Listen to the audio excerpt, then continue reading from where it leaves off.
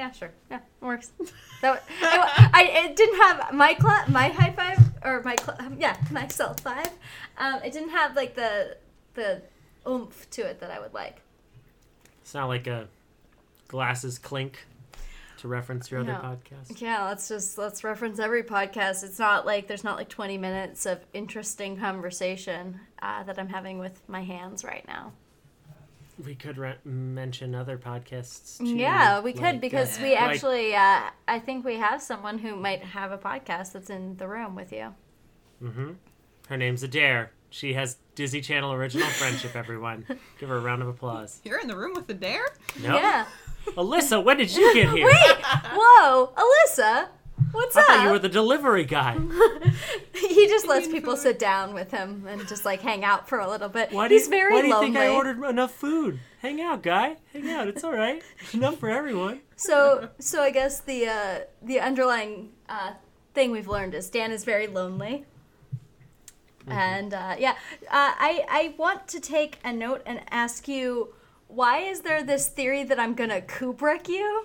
With the film Moana, that you were gonna tie me to a chair and have my eyes. Yeah, no, but like, am I that like violent about it? You're insistent. I wouldn't say you're violent. Okay, because I just can't see myself like restraining a human being.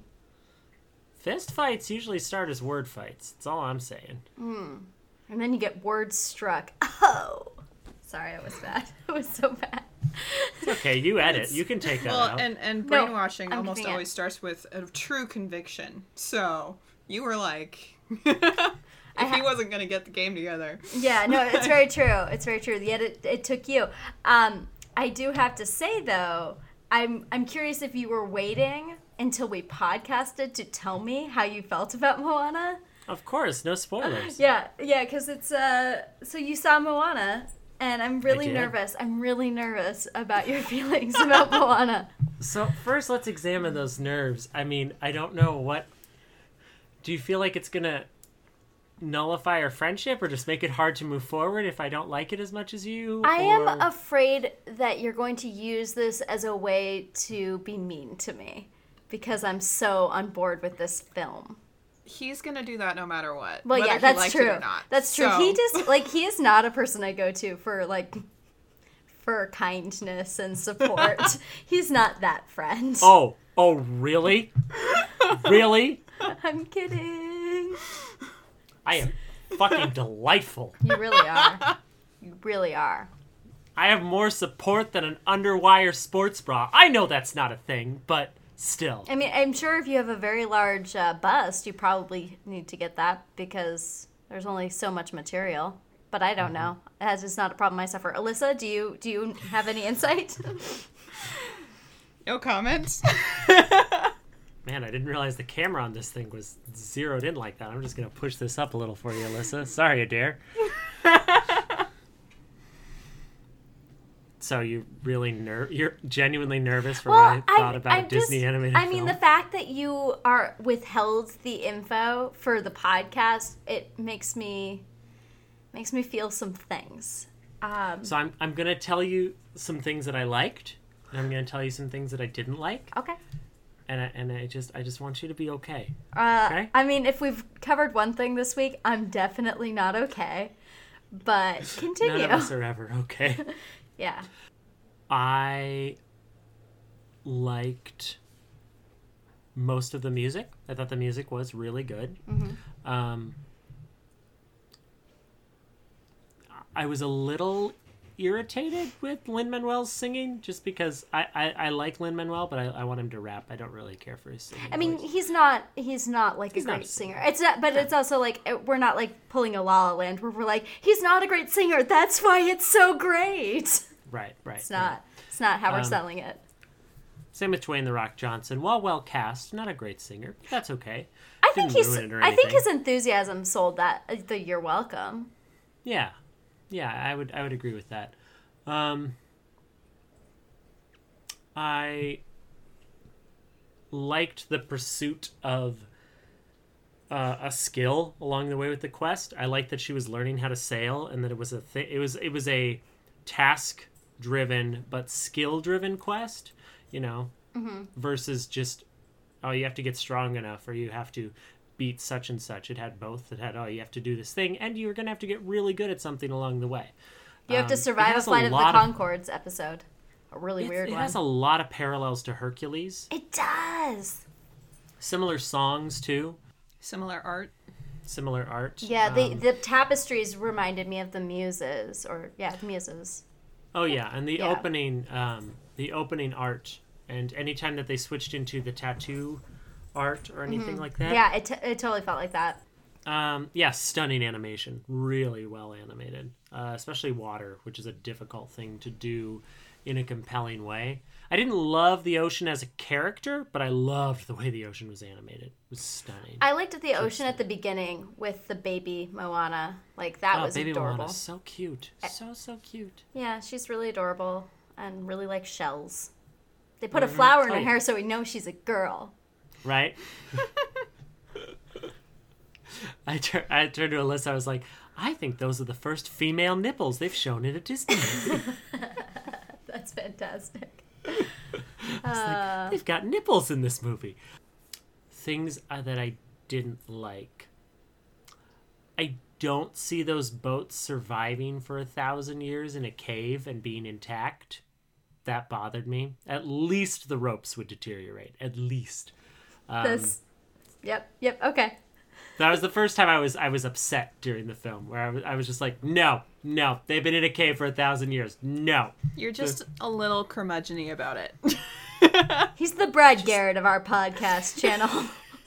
just make it a magic boat. Just make the boat magic, and I would accept it. But I do not accept that wayfaring equipment like that would just sit in a cave for 1,000 years and be fully functional. We're talking no leaks, no warpage, no deterioration. I mean, I think the argument could be made that they did make it a magical boat because she hit a drum and came out of the cave with all this knowledge of her ancestors.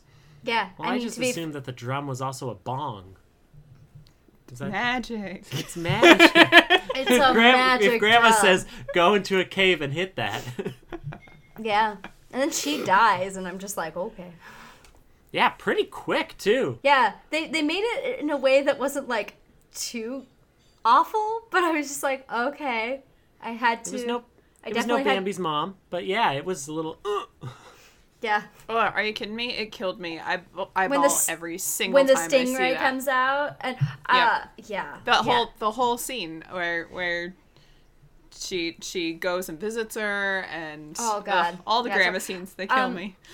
Alyssa, are you familiar with Hunt for the Wilder People, the Taika Waititi movie? I have heard of it. I missed my chance to see it in Billings. So it's on Hulu. Okay. I will give you my Hulu account information if it means you'll watch it. But no, I've got it. All right. Great. It's a great film, but the child protective service agent, who is hilarious and very, she's great, a great comedic actress, but she's the grandmother, and you wouldn't expect it because she's not an older woman. Like, she's middle-aged, but she's amazing, and I thought she was just so great, and so she hit me in this thing that they tell me I have right here that keeps me alive. A lung? Yeah. It doesn't work great, but, I mean, I'm breathing. Right in the lung. Got me right in the lung. Oh. I really liked How Far I'll Go. I didn't like that they reprised it twice, though. So quickly. I didn't like that they reprised it so quickly. I could have done it if it was later on, but they reprised it like 10 and a half minutes after they first did it. Which to me was just like, oh, okay, so you couldn't write another song. You just, okay. That's fine. That's fine. That's been an increasing issue with me on Disney animated films, is not a big enough soundtrack. I know it's not drastically less than we're used to from the Disney Renaissance, the Golden Age, but I feel it. The musical theater kid in me misses additional numbers. Especially, I gotta say, Shiny was just not a good villain number, especially since he didn't stick around. At the end of the credits, he comes back. Well, I didn't watch through the end of the credits. Yeah. I don't know what you're talking about. Do you think there really was an opportunity in the storyline to have a villain song? Because I don't think that whatever his name is, the crab fits at. He's Croat- not the villain. He's just an Croatoa. obstacle. I think he's not a villain. He's just Yeah. he's just an obstacle. I feel like. Yeah. He's So like, you're- if we're going to relate it to Hercules, it's like the Hydra. It's not the big bad. It's just this obstacle. Yeah. So no. so perhaps there was an opportunity to have some sort of a narrator song or someone telling the story of the island dying, or to have the lava monster Yeah. sing. I would love the lava monster to just have broken into song and made it. I don't know how. I mean, that could have been a real be prepared thing. I Yeah. mean, it could have been awesome. I honestly think the fact that the lava Taka. I honestly feel like the fact that the Taka didn't speak made Taka scarier. Yeah. I'm not sure how I feel about Taka being Tafiti. Tafiti. I thought that was Spoilers.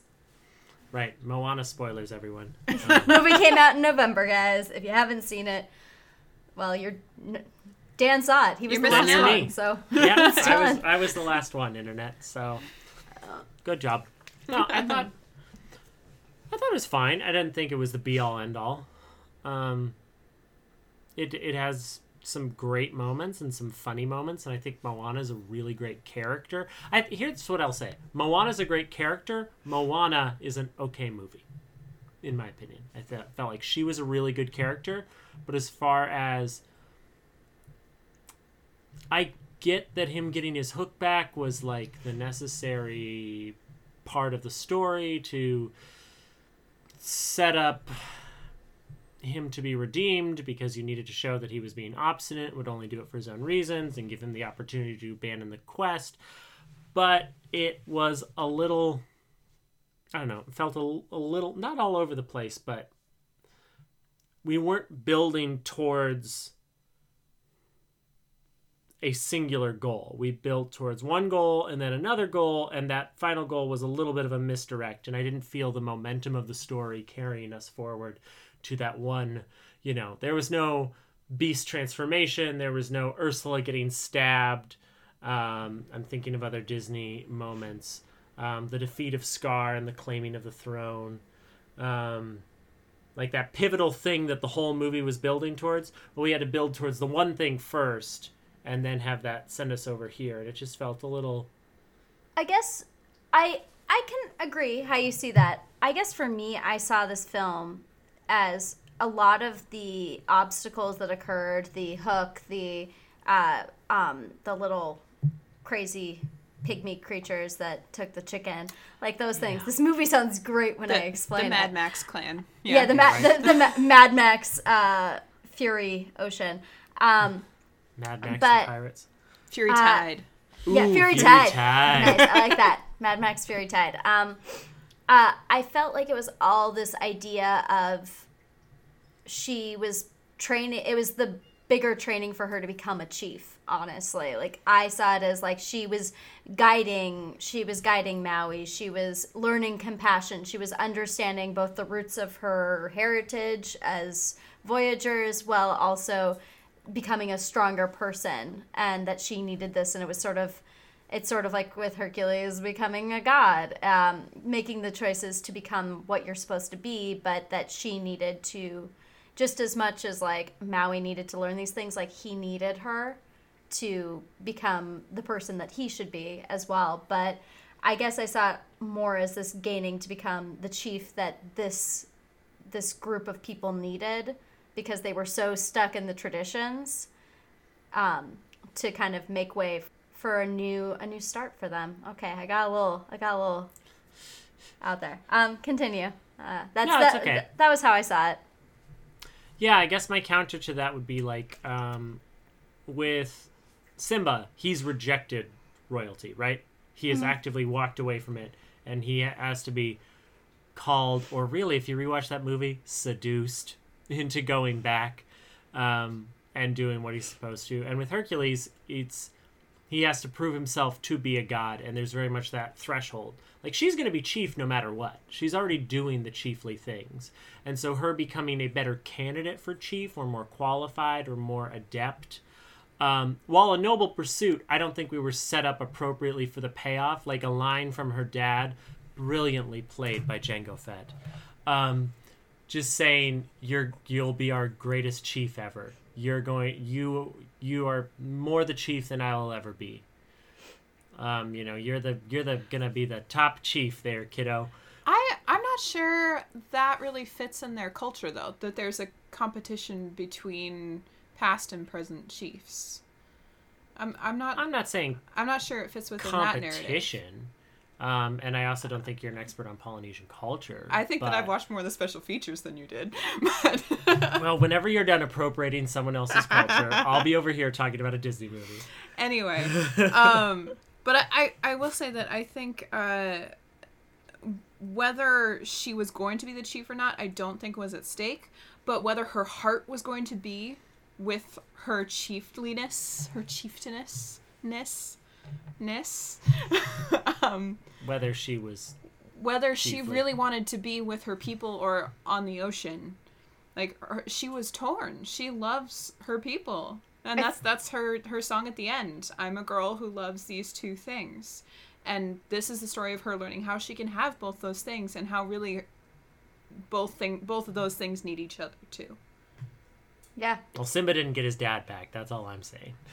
Well, you know what? She didn't get her grandma back. She just came back as a ghost for a second, and Mufasa just came back in the clouds. So she got a manta ray pretty well. Yeah, I mean, she hangs out with the manta ray several times. I mean, who of us doesn't want to hang out with a manta ray?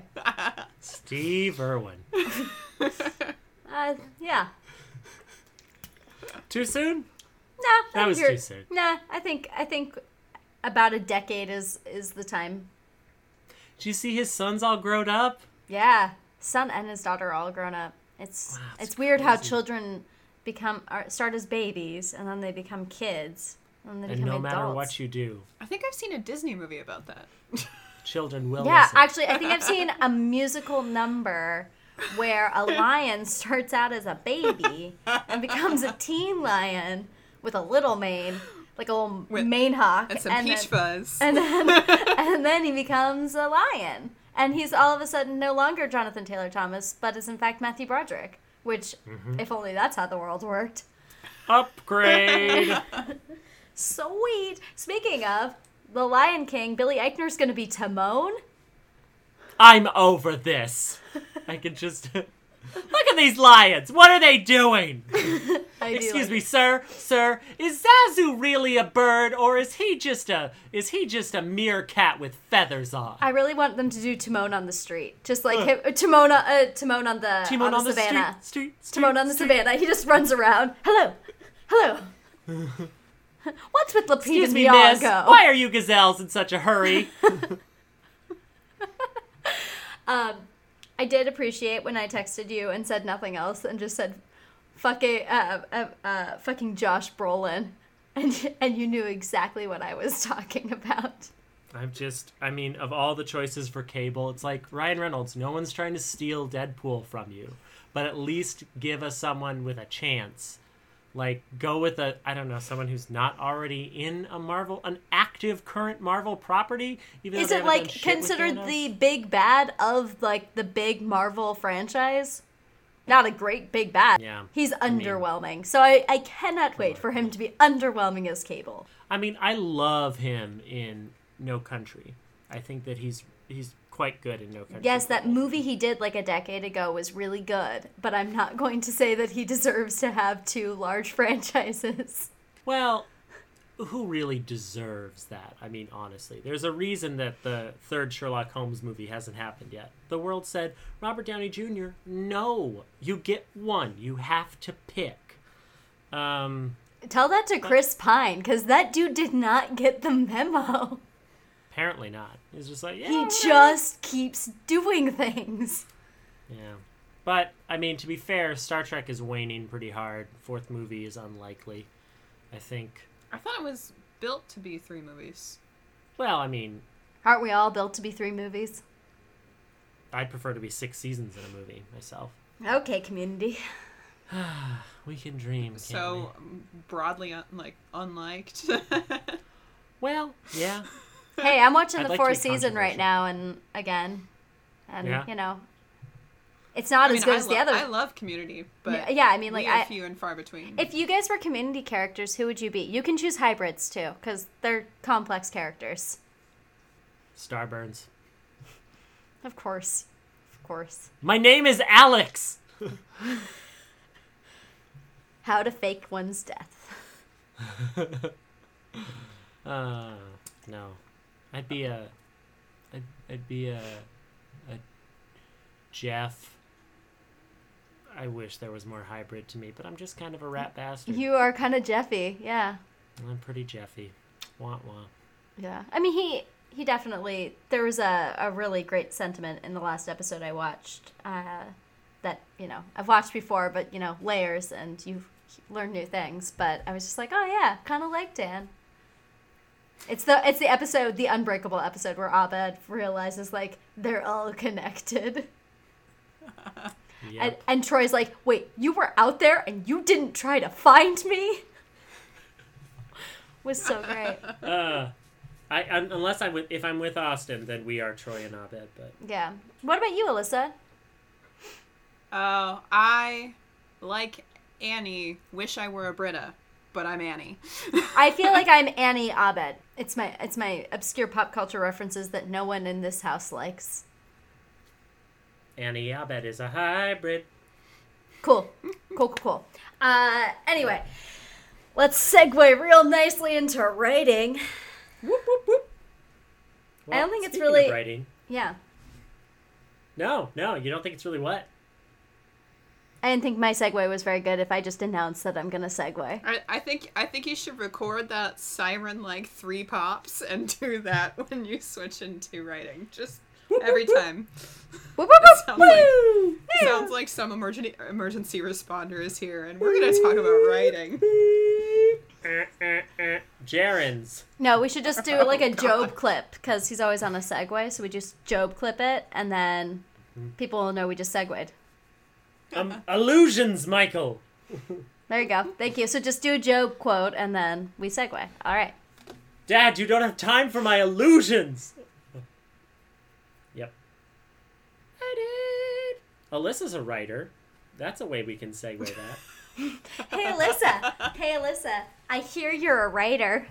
Who told you? My blog that she wrote on. Oh You know yeah, what? I forgot that I You did know, that. wow, I'm really glad it was super memorable for you. Mean a lot, folks. No, We mean well, a you know lot. what's funny, Alyssa, is you and I have actually in person met once at Dan's reception, which I think Yeah. is, you know, a great time to meet people. I met a lot of great people, all of whom, you know, I avoid avidly now. But anywho, Yeah. Austin. But anyway, so, but then you wrote on the blog a few times, so I feel like I know you, and like better than I probably should feel I know you. But I got really excited. I was like, oh, it's Alyssa, and then I was just realizing this is the longest Alyssa and I have ever spoken to each other. Yeah. Well, I mean, I listen to your podcasts. Yeah. Podcasts, plural. All the time, and so I'm like, I feel like I know Adair. She's Yeah, a Ravenclaw all over the Oh place. yeah, and- I did like when you're like, there's no question that Adair's a Ravenclaw. Riley's like, I'm still getting to learn things. That was a great conversation. One of the few times I've been engaged on Twitter. Yeah, I think it's your podcast and then your Instagram, and how you and I are almost always reading the same book. And I'm just Really? like, this is creepy. Well, like it was so weird. The day I started reading The Sun Is Also a Star, you posted on your Instagram, and I was like, shit.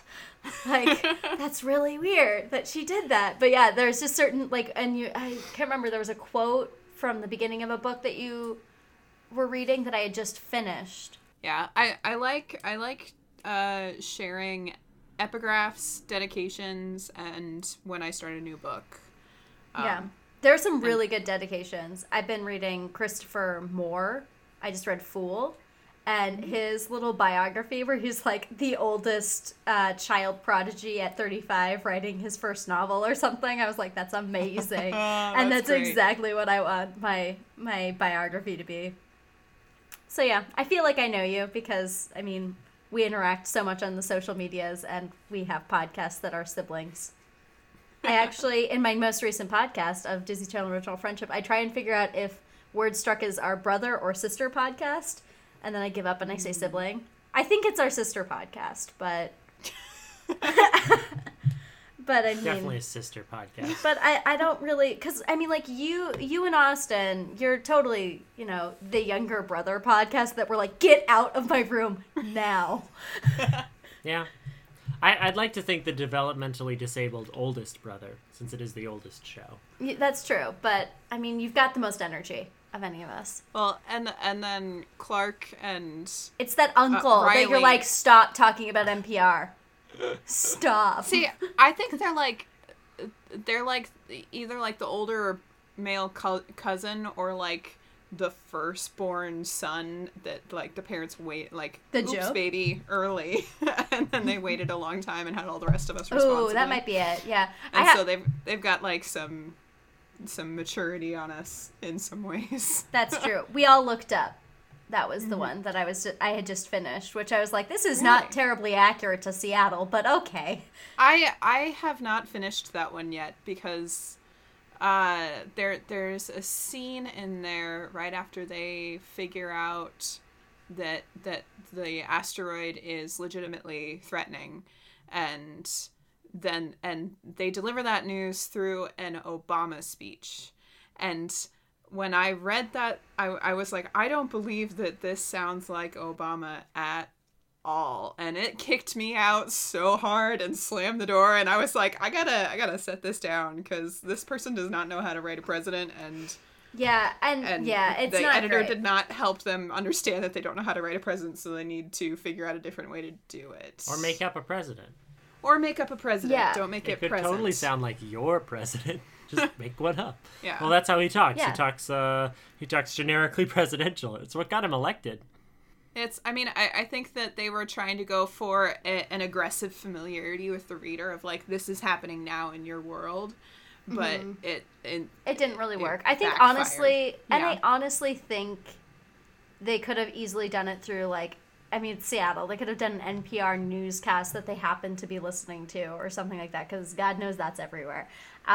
Just something like that would be a little bit more generic and it could kind of keep you in it more. But I agree that was rough and not great. So I But I haven't. did I read admit it. I haven't finished that one yet. I sort of put a pin in it, and I will be back. It ends super Later. well. Really? Okay, that is motivating. Yeah, everyone like is super happy. It basically. Have you seen Armageddon? It's like that. That's how it ends. With an awesome Aerosmith track riffing over the top of the credits. Which is humorous because Liv Tyler's father is the lead singer of Aerosmith. Is I that wonder- humorous, or is that Hollywood back Nepotism? deals at work? I don't know. It's I'll just do the movie, but Daddy has to do the music. Thank you, daughter. That's my Steven Tyler. Thank you, daughter. Megan gets really worked up every time she talks about Armageddon. She almost cries. It's a weird. It's the many layers of Megan. Loves horror films, cries at Armageddon. Armageddon. What a good disaster movie, though. Talk about stakes. Deep Impact also scared the living bejesus out of me when I was growing up. Like the scene Yeah. where they're on the asteroid and one of them gets untethered and spoiler alert if you haven't seen this movie from the 90s where Elijah Wood discovers an asteroid. But, and then he's the shot is from inside the helmet and the guy's just screaming because he's just lost in space at that point. And that was the biggest fear of my life. And so when someone was like, hey, did you see Gravity? I'm like, no, because have you ever seen Deep Impact? That is literally my biggest fear, is to just be stuck, untethered in space. With It's a George great Clooney would be film. great. For the whole family. But yeah, anyway, so Alyssa, you're a writer. True, I guess. Yeah. You get paid to write. No, I don't. You telling me that nothing has appeared in the Gazette that you didn't write? Not with my name on it. That's fine. I get paid to edit. Still great. Yeah, no, I love it. I'm not gonna slam that, but yeah. So I do that, and then I'm trying to write a book. I'm in the middle of second draft, and life is very busy, and so I don't know how people do this and also have jobs. That. It's bonkers. They don't. They don't. They're just very poor. Yeah, that's probably true. That's I care too much about this other job. Yeah, I think you have to really not like your other job. Done. Let's talk about that. How's your job going, Dan? It's okay. How's it fueling your creative fire? It is, you know, that point of exhaustion where whatever comes out is just going to be honest? Mm-hmm. Because you do have no time for pretense when you're just so fed up or sick of the world or whatever. Today at work, somebody was trying to mess around with the soundboard in my event space to try and play music. Did you kill them? No, I said, don't touch that. Please don't touch that. And he was not listening to me. And I said, don't touch the fucking soundboard. What? Oh, no, man, we're not doing anything. I was like, yes, he was. Back away. Get away. Step back. What do you want to happen? We will make it happen. Like, do you want me to bite you? Because that's what's going to happen if you keep up with this. That is thousands of dollars worth of equipment that you're twisting fucking the around nipples with. on. Just leave it alone. This isn't a Game Boy, Holmes. Stop it. And I gave a really good performance in my acting class the other day because it was, from a place of exhaustion. It was a piece that lent itself to that. So I was just like, fuck it. I have nothing to hide behind. No pretense. Told a coworker I was going to throw him down an elevator shaft the other day. So I'm just inviting everyone to come look at the fallow plot of land whereupon my fucks once grew. But now they have been invaded and trampled over by a warring nation, and the earth has been salted, so no more fucks shall grow in this field. All right. It's Gotta powerful earn that stuff. explicit rating. That's powerful stuff. Some have called me the Georgia O'Keeffe of my generation. You know what? What I say when I'm drunk is really not up for grabs on this podcast. Unless I am drinking, which I am not. Well, that's fair. Yeah. No, I get that. I had an existential crisis this week. You knew that. And Tell me just about sort it. of was like, I had a conversation with someone who is incredibly pleasant and lovely and who I've had many great conversations with, who is also a very talented writer. Very great guy. But I went in for coffee and started talking to him, and I had mentioned that I was doing this Poetry on Buses thing that night. And he proceeded, there was a pause, there was some other aspect of our conversation, and then he started talking about how poetry was a dead medium, essays were soon to follow, like, basically it's just pretension, and you can edit things to sound pretty, and people will think that they're profound, and it's just such a manipulative way to write, and also, and he's acknowledges, like, he was like, well, and I sound pompous just saying this, but he was basically just, like, completely, he's like, the culture in Seattle is just so, it's just so involved in itself, and just all of these things, and it basically, at the time, I didn't really defend anything. I was so, like, unaware of how to approach this conversation.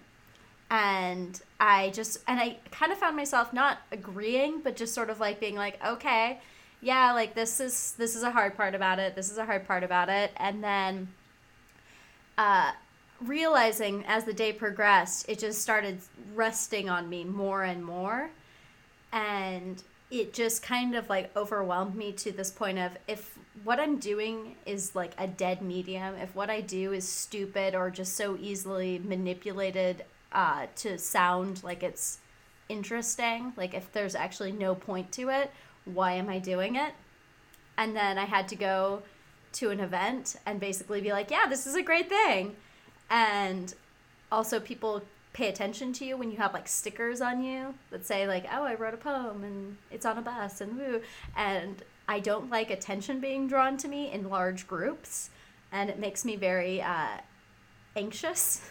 And so I basically just ended up having a psychotic break at this event and just had to leave. I'm like, I can't do it. I can't be here. I don't know what I believe in anymore. It was roughly how I assume if I lost faith in my religion. If I had started questioning my religion, it's how I would feel. Hi, Mom. I have so many thoughts. Yeah, and I really want to hear them. That sounds so much more sarcastic than and I do really want to hear them. No, all right, sorry. I buy it. It's okay. So this whole thing, I then, Dan got to hear part of it, and then I just sort of like laid it out the next day, and like, this is how I'm feeling, and I don't know like what to do. I don't know if I should keep writing. I don't know what to say about any of this. It's so overwhelming because I don't think in any way I'm like one of the great poets of a generation or anything like that, or like a good essayist. Like, I don't think anything I'm gonna do is gonna make me a whole lot of money, but I just felt like when someone says that, and this person was not meaning to like, and I know if he knew the existential crisis that resulted from that conversation, I know he'd feel awful.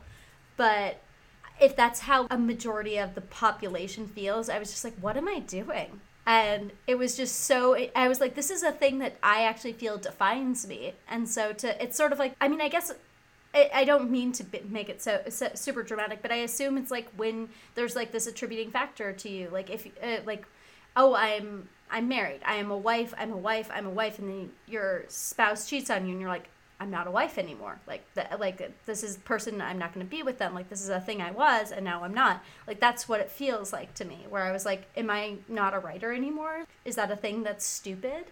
And so I had never questioned being a writer until Monday. And then all of a sudden I started questioning it. Like, I never thought I'd be like a successful writer, but I never questioned being a writer, I guess. And that's my biggest thing, is this idea of really questioning this thing that I believe in, and this thing that was constant in my life when my life just felt like there was nothing to believe in. So yeah, so that was my week. It sounds like this person was speaking about a vulnerability that he has and a concern that he has, and like, it sounds really personal. Like, you don't have opinions like that about poetry if you haven't sort of entrenched yourself in poetry. I don't think people have these sort of sidelines opinions on poetry. It's sort of a small, it's a niche, and if you're not engaging with it at all, then you don't have an opinion on it.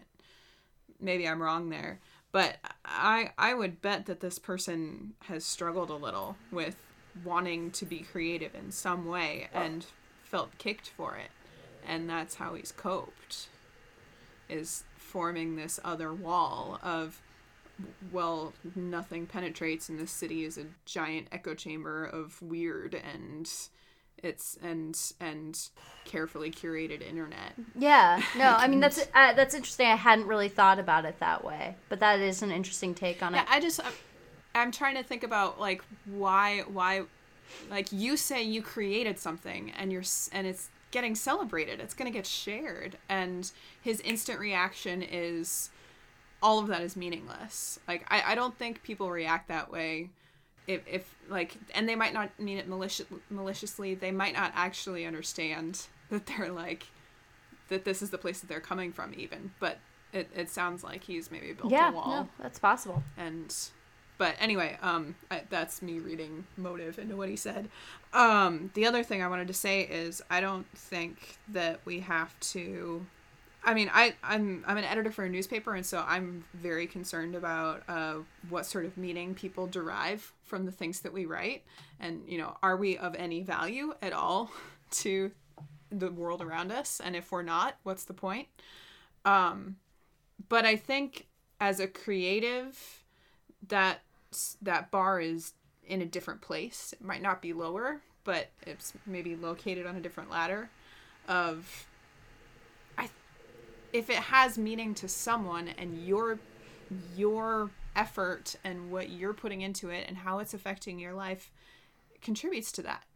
And so if it's something, if you're telling a story you feel compelled to tell, or if you're playing with phrase that you just feel drawn to, that might be meaning enough. It might not be sustaining. It might not be enough to, feed What? you. I thought poetry. I thought love and poetry could feed me. What about my dogs? Man cannot live on poetry alone. That's the quote. Gotta take some prose for that. Yep. You also need wine. Also need wine. So, I mean, and I know that you know that, but I just wanted to make sure that you don't discount your spiritual needs as well, and your creative needs, and what you're putting into this matters. And so if it's something that means nothing to you, that's maybe a different conversation to have, but it clearly means something to you. So I wouldn't ever believe that it's meaningless. Thanks, Alyssa. I think I needed to hear that. Little plug for a wonderful woman named Jill Hodges, who, despite giving birth to Clark, is I was a about to say, wonderful person. That's an interesting last name. She is an incredibly talented painter. Alyssa's been over to Clark's childhood home, and her paintings are everywhere. Her drawings of her children, of landscapes. She's versatile. She's extremely talented. But the paintings of hers I love the most are actually on the walls of her house. Down by the corner where this wall meets a cabinet, she painted a little mouse running away. There's a mouse running across the line of her washing machine. So it looks like there's a mouse running on the washing machine. And they have a drunk squirrel with a glass of wine that she painted. And nobody's going to see that. Like, they entertain some. They have people over. But especially like in the laundry room and stuff, that's not for anybody else. That's for her. She did that for her. And they're beautiful. They're so neat. And more than being like objectively qualified art, more than capturing the form and doing shading and color and all that, all of the craft-based interpretation of the piece, they radiate joy. They really do, and you can see that. But there are plenty of things that I've written or been in that I don't qualify as some lofty artistic pursuit. I'll throw it under the bus right here. The Medora musical is not going to be remembered by scholars as the greatest show on earth. But you got to be on the side of a car. I'm still on the side of a car. Like, your picture is on the... I just realized that sounded weird. Your picture's on the side of a car. No, I got clipped by an Uber yesterday. Weren't you Teddy Roosevelt? I did play young TR at one point, and it kills me to have ever portrayed a populist. I was wondering about that. Yeah, it didn't sit well It with my brings soul. me such But joy to there hear you say it. there were moments within that, and there were dance moves or notes or harmonies sang or whatever. There were technical things within that were great, and there was a gospel number that brought me legitimate joy, and there were moments that really meant a lot to me, and I know to other people too. There were people who saw that show 30 times over the course of the summer. I don't know why, but they did. They have season ticket holders. It's a bizarre little cult in the West. But there were moments, even in that, even in the worst show I was ever in, you know the one. I don't. Please tell me. Into the Woods. Okay. It was so very, very bad. Who were you in Into the Woods? I didn't know that. Who were I you was in? the steward. Oh, okay. I was the Prince Charming's backup guy. I invented a very elaborate backstory. Oh, that's good. Yeah, illegitimate son of the king. So That the sounds prince like doesn't know something why you'd his do. father insists that he have this incompetent chaperone, but it's because he's his secret older brother. Yeah, leads to some complicated feelings. Yeah. But I hated that show. It was such a good show, but our production was just terrible. Just awful. It was so bad. But I can say from the audience that I enjoyed it. Okay. Right. Some joy was derived. Well, there you Not go. for me. I wasn't old enough to buy alcohol at that point. But someone found joy.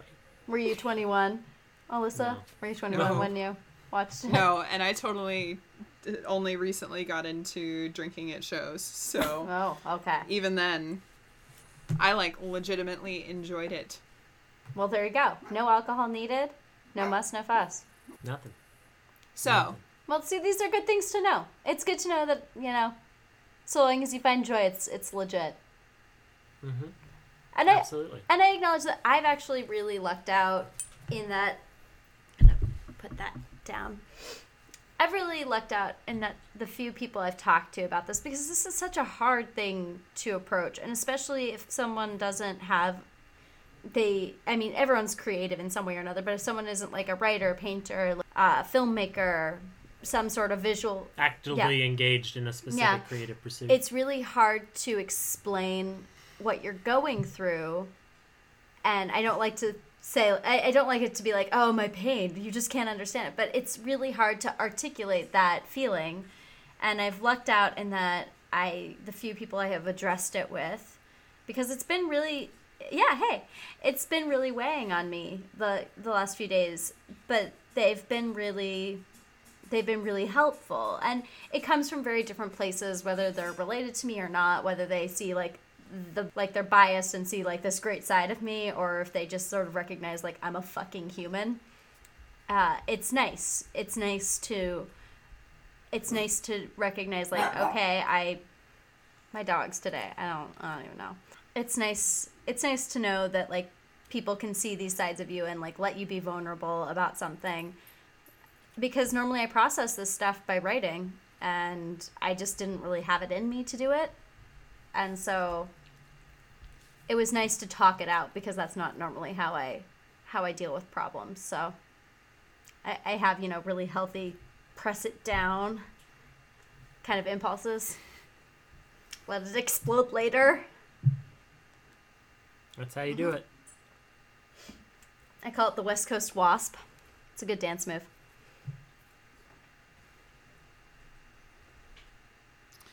I would like my novels to be read the way I read the novels I love. Mario Vargas. Losa. That's terrible. I'm sorry. But yeah, no, I love that quote. I was digging on it, because I'm also trying to be more present when I'm reading my own stuff as well as when I'm reading mine. I'm reading a really great book right now, and I was like, I just want to live in this right now. Yeah, I think it's a sort of dangerous line to walk at the same time, though, I think we need to think about the reader, but then there's the point at which you hand the story over, or the poem over, or whatever, and sort of relinquish all control. Wanting our stories to be read the way the stories that we love are read. Or the way we read the stories we love. I think, I understand the want, and I think that as writers we need to try to reach the audiences that in an accessible way, and in the way that we should be inspired by people who love or who are drawn to what we write. But I also think that that's a really dangerously confining quote. Yeah, it is. I don't know. I think it could be really it could keep you, and it could really harm you if they don't love the things that you write. And I think that's the real source of my anxiety with my book. I know not a soul has read a single line from my book, because I'm like, you're all gonna hate me after this. Is that going to get easier the longer you let nobody read it? No, it's not. But Is that it getting logic harder? has no place in this dojo. So That was fantastic. You need an acquaintance to read it. That's what you need. Somebody whose opinion doesn't really matter to you. Good thing he's sitting right next to you. No, I care way too much about what you think. Why? I don't. Because your opinions they can be painful if they're not what I anticipate them to Dan, be. you're very They're very sharp. You do not have lukewarm feelings about most things. Like, No. which is great if you have- like the thing. But it's scary when you don't. And it's really good critique if you don't like the thing. I'm not No, saying it's your all very opinions are educated. problematic, but I'm saying that you are a scary person to hand my book over to. Oh, I'm much more supportive of things that I know the individual creators involved. I'm much less. Listen. There's A critic and there's B critic. A critic is the analytical structure story junkie that I am. And B critic is much more nuancy and nice. See, but I don't want to sit there and think like, now is he being nuancy and nice? And Oh no, like, I'll ask you trying- what you want. I'll say, do you want A critic or B critic? No, but I don't want to wonder, is he masking a harsher truth? I guess, or is he dressing a harsher truth as sweetly as possible? Well, what snippets of your writing I've been allowed to read, I don't think you have it in you to write something that's shit. I don't think I've ever read anything that was shit. That's because the things that I hand over, I'm usually at a point that I'm like, it's not garbage. It could maybe be recycled. Like, That's fair. That's a good barometer. which is why I haven't shared this yet. I know that it's not at the place that I can be even remotely proud of it. Like, I can be proud that I have stuck with it as long as I have. But at a certain point, aren't you going to turn it over to an editor? Yes. Okay. No, it's not gonna live in the vacuum of my soul forever. I didn't realize I had such a reputation as a critic. I feel like I'm fair. We're not saying that you're overly harsh or unfair. We're saying that you are very articulate with your opinions, and to willingly walk into that is you gotta don't be blow smart smoke when up you go into people's that. ass. You gotta want, Dan, you like, don't. Sorry. Not typically. and you're talking to two people who greatly value your opinion. Yeah. Here and your Which I critique don't here. understand why. Guys, I like Speed Racer. The That's Emil a movie Hirsch I God, like. I didn't know that. What? Yeah, I like Speed Racer. Oh, Again, you accept it for what it is. oh man. One of the greatest lines in cinema history. No. Ninja? More like a nanja. Shameful what passes for a ninja these days. John Goodman, ladies and gentlemen. Oh my gosh. So what you described that Adair would do to you to get you to watch Moana, that's what it felt like to me when my coworkers in Pier made me watch Speed Racer. I will not sit here for this. And also, I'm gonna throw up again. I know it. And I got all sweaty and hot, and I just had this knot in my stomach, and I've thrown up once. It's just getting gross in here, being old is awful.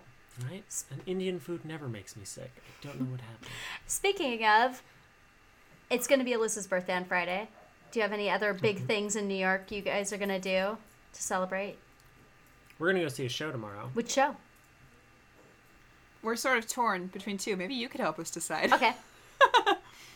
One is the play that goes wrong, which is a comedy about a company putting on a play, and it's just it's what the title says. It's everything goes wrong. Been really well reviewed. All right. And the other, I don't remember all the words in the title. Natasha Pierre and the Great Comet of 1812. 1812. I read, I think, an article in the New Yorker about that. Is that the one? I think so. I think that So was it's the one. a portion of War and Peace. Staged. Super fun. Uplifting stuff. Well, that's sort of where we're at. Either. Well, Either Russian or comedy. Much like life. comedy or comedy. Yeah. Huh? Are you making a comrade joke? Comet. Comets, Oh, like oh, she's saying comet joke. comedy or comedy. Comedy tonight. Oh, wow. So- I, as I recall, everything I know about the New York theater scene, I read in my New Yorkers. And it's like my little blurb of like, what are they saying right now? So I've only read about the latter, but it was good, like what I read. But also that's it's heavy. It's heavy. So I guess for me, since you're here to celebrate, I would say go with the first choice. The comedy. Yeah, I would say go comedy, not comedy. But I think no matter what, you win. You're in New York, you're with Dan, you're with Courtney, you're with the psychotic kitten. I think you're good. Yes. Alyssa was commenting on your guys' voices for the cats, and I'm like, yeah, they're pretty great. They're very specific. Everyone who I've lived with, they've given, like, all the same name to their pets. They do, like, one for all of the pets. They gave them all the same name? Exactly. That's confusing. That Voice. seems like a logistical problem. Voice. I'm sorry. Same voice. Well, I and don't you guys- write voice very well, but I do create voice as well. Yeah. That's true. And That indie it's- one stuck. Isn't that right, Kitten? Don't I do a good job? Yes, it is excellent. It is one of many things you excel at. You were still finalizing the cat voice when I was there last. The cat was still... She is evil. Yeah. I'm actually getting sick, so I can't do her voice properly. Okay, well, all right. So as to not kill Dan, Now there's a cough. Ladies and gentlemen, we are going full contagion. yeah, it's... Oh, I was going to make a bad joke along those comedy things, and then coffee. Oh, it got bad. It's Kafka. Well, I am really excited that we all talked about writing. What is the... Let's do a little round robin before we end this podcast. What would you say is the book that made you want to be a writer? Or what was the thing that made you want to be a writer? It could be a movie, too. I don't know why. Or song. I mean, what led me to writing was a requirement in high school to take a practical art class, and I took the newspaper, and I loved that. But I do have a book that led me to writing the book that I am writing now. Oh. And that's John Green's Looking for Alaska. I've Alyssa. finished that book, and I think I like skimmed it again after reading it, and then the very next thing that I did was sit down and write the premise for my book. That's... So I feel that. I like that. I like that a lot. What about you, Dan? I think at a certain point, late high school, I realized who Quentin Tarantino was and what his story was. And I thought, if that video jockey can be a movie maker, I can do something. And my creative endeavors had always been performing and acting, and I always wondered what...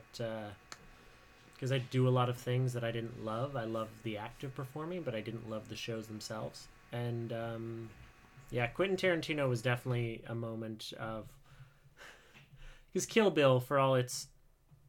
I won't say flaws, quirks, is a very genuine expression from a single person. Like, that is Quentin Tarantino being Quentin Tarantino, which I love that sort of freedom exists. A book, though, that made me want to be more of a creative was Three Uses of the Knife. I don't think you've ever mentioned that. I know, never, not once, but it was the catalyst for I can write a play. It was the I want to write a play. This is something special. So, how about for you, Adair? Well, you've done books and movies. Mine actually is a country song, which is very unlike me because those who know me know that I'm not really a country song person. But my dad used to play this album, and it was by this artist, Jimmy Dale Gilmore. And there's a song, and the chorus is, "Babe, you're just a wave, you're not the water." And I'm not sure why, but that hit me. Like, there's something, the simplicity of it, but also the message of it. I don't know. I think, like, honestly, that's where it started for me. And I still listen to it. My Spotify's super weird. You should send me that song. I I will. want to hear it. I will. Or I'll just play it for you next week. You should or put a link to the YouTube video of the song in the show notes. So, Show notes? so people can find it. Do we have show notes? That's adorable. Like we do She show doesn't know I notes. can do show notes. I think our show notes are just like the ramblings of a madman. It's a crazy Man. wall in text And a form. link that won't have any description, but if you click it, There you that's, go. People that's the test of the brave People right will there. be Link. moved. We should also do like a little like illegal torrent of Kill Bill and like the first manuscript of Looking for Alaska photocopied in the show notes. I think we're good. I feel like this I had podcast should be sponsored by David Mamet. We mention him a fair amount. Probably.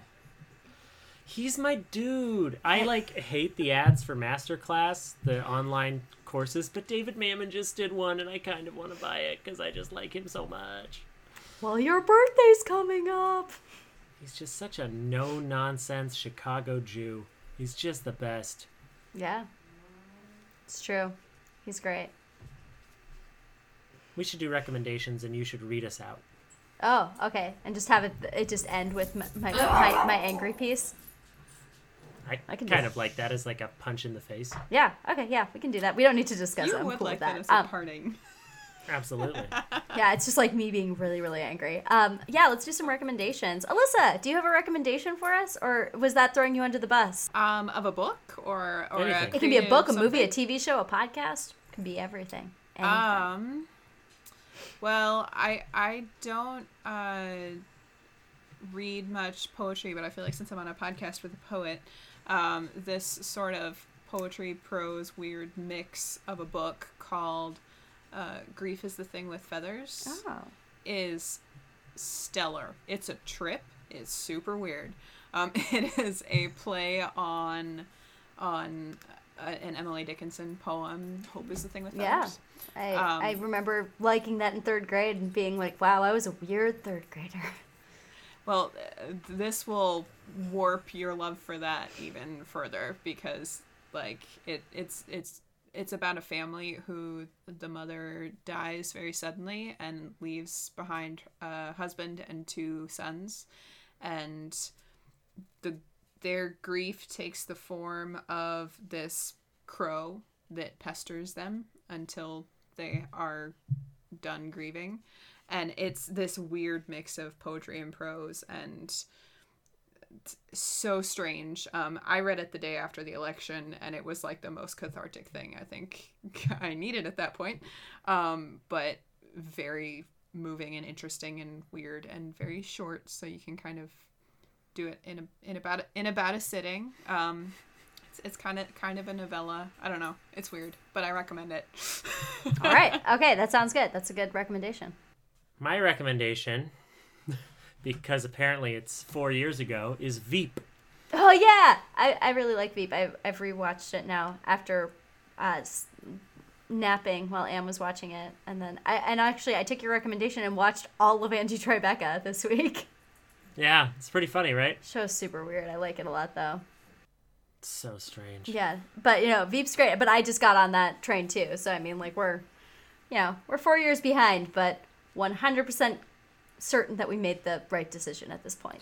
Never watched it before, but I realized that part of my heart that is gone from 30 Rock that Kimmy Schmidt isn't quite filling Yeah, is Veep. yeah. Filled perfectly. Tony Hale, just love him. I love him so much in everything he does. Gary! I thoroughly enjoy Veep in that it kind of captures that politicians are just people. Like they really are. They are just people. And it captures extremely well what people, I think, would do in high-stakes, shitty situations like that. Which I really enjoy as a character study. It's a really fun character study. Yeah, it reaffirmed my belief that I never should be in politics. I would not be good at it. But yeah, and I mean, it's a really interesting third part to the My Girl series. It's because Anna Chomsky's in it, and she was in My Girl. Yeah, it's okay. Just silence is the best response to most things I do. I have 2 books. One is Anansi Boys by Neil Gaiman, which I really like. Ahead of the curve. Yeah, not really. It was written a while ago, I think. But I mean, it's apt because the series American Gods is coming soon, and so that's a thing that's happening, and it's also very similar. It's along those lines. And Commonwealth by Anne Patchett is a very different book, but also very well written. So those are mine. And then I guess we'll just end with me ranting a little bit via poem or whatever. Yeah, this is. give us a little context and then read us out with this. I think it'll be interesting to do it that way. A nice impression. For So our it's readers, not really listeners. it's not really a well edited piece. It was my response to the week that we were discussing earlier and how I ended up processing it finally yesterday. And it's called I Do Not Resent, but spoiler, I resent a lot of things. So yeah, and then we're done. I do not resent the harsh words not given a second glance, the affirmation never bestowed. I do not resent pride, stripped and feelings shrugged aside. I do not resent an honest heart that the world leaves scarred and without solace. I do not resent how death takes a father, leaving a shadow of someone who couldn't be bothered. I do not resent the words, all the sentences that searched for no kind sentiment to rest on, the words tinged with malice, dripping with cynicism. I do not resent growing older, being code for, accept this life, it's what you get. I do not resent that lines rarely rhyme and poetry is dying out, plagued with pompous remnants. I do not resent the irony, the anger, the fear. I resent that I expected more, believed in more, and fight for more. I resent that I cling to hope as I continue to believe that it matters, believe that words matter, believe that I matter. Slow Claps and Rewrites is painstakingly produced by Adair Rice and Daniel Crary. It is edited with extreme prejudice by Adair Rice. Slow Claps and Rewrites is a part of the Secret Weapon Productions library. Copyright MMXVII. 2017. All rights reserved. Until we've been dead for 70 years.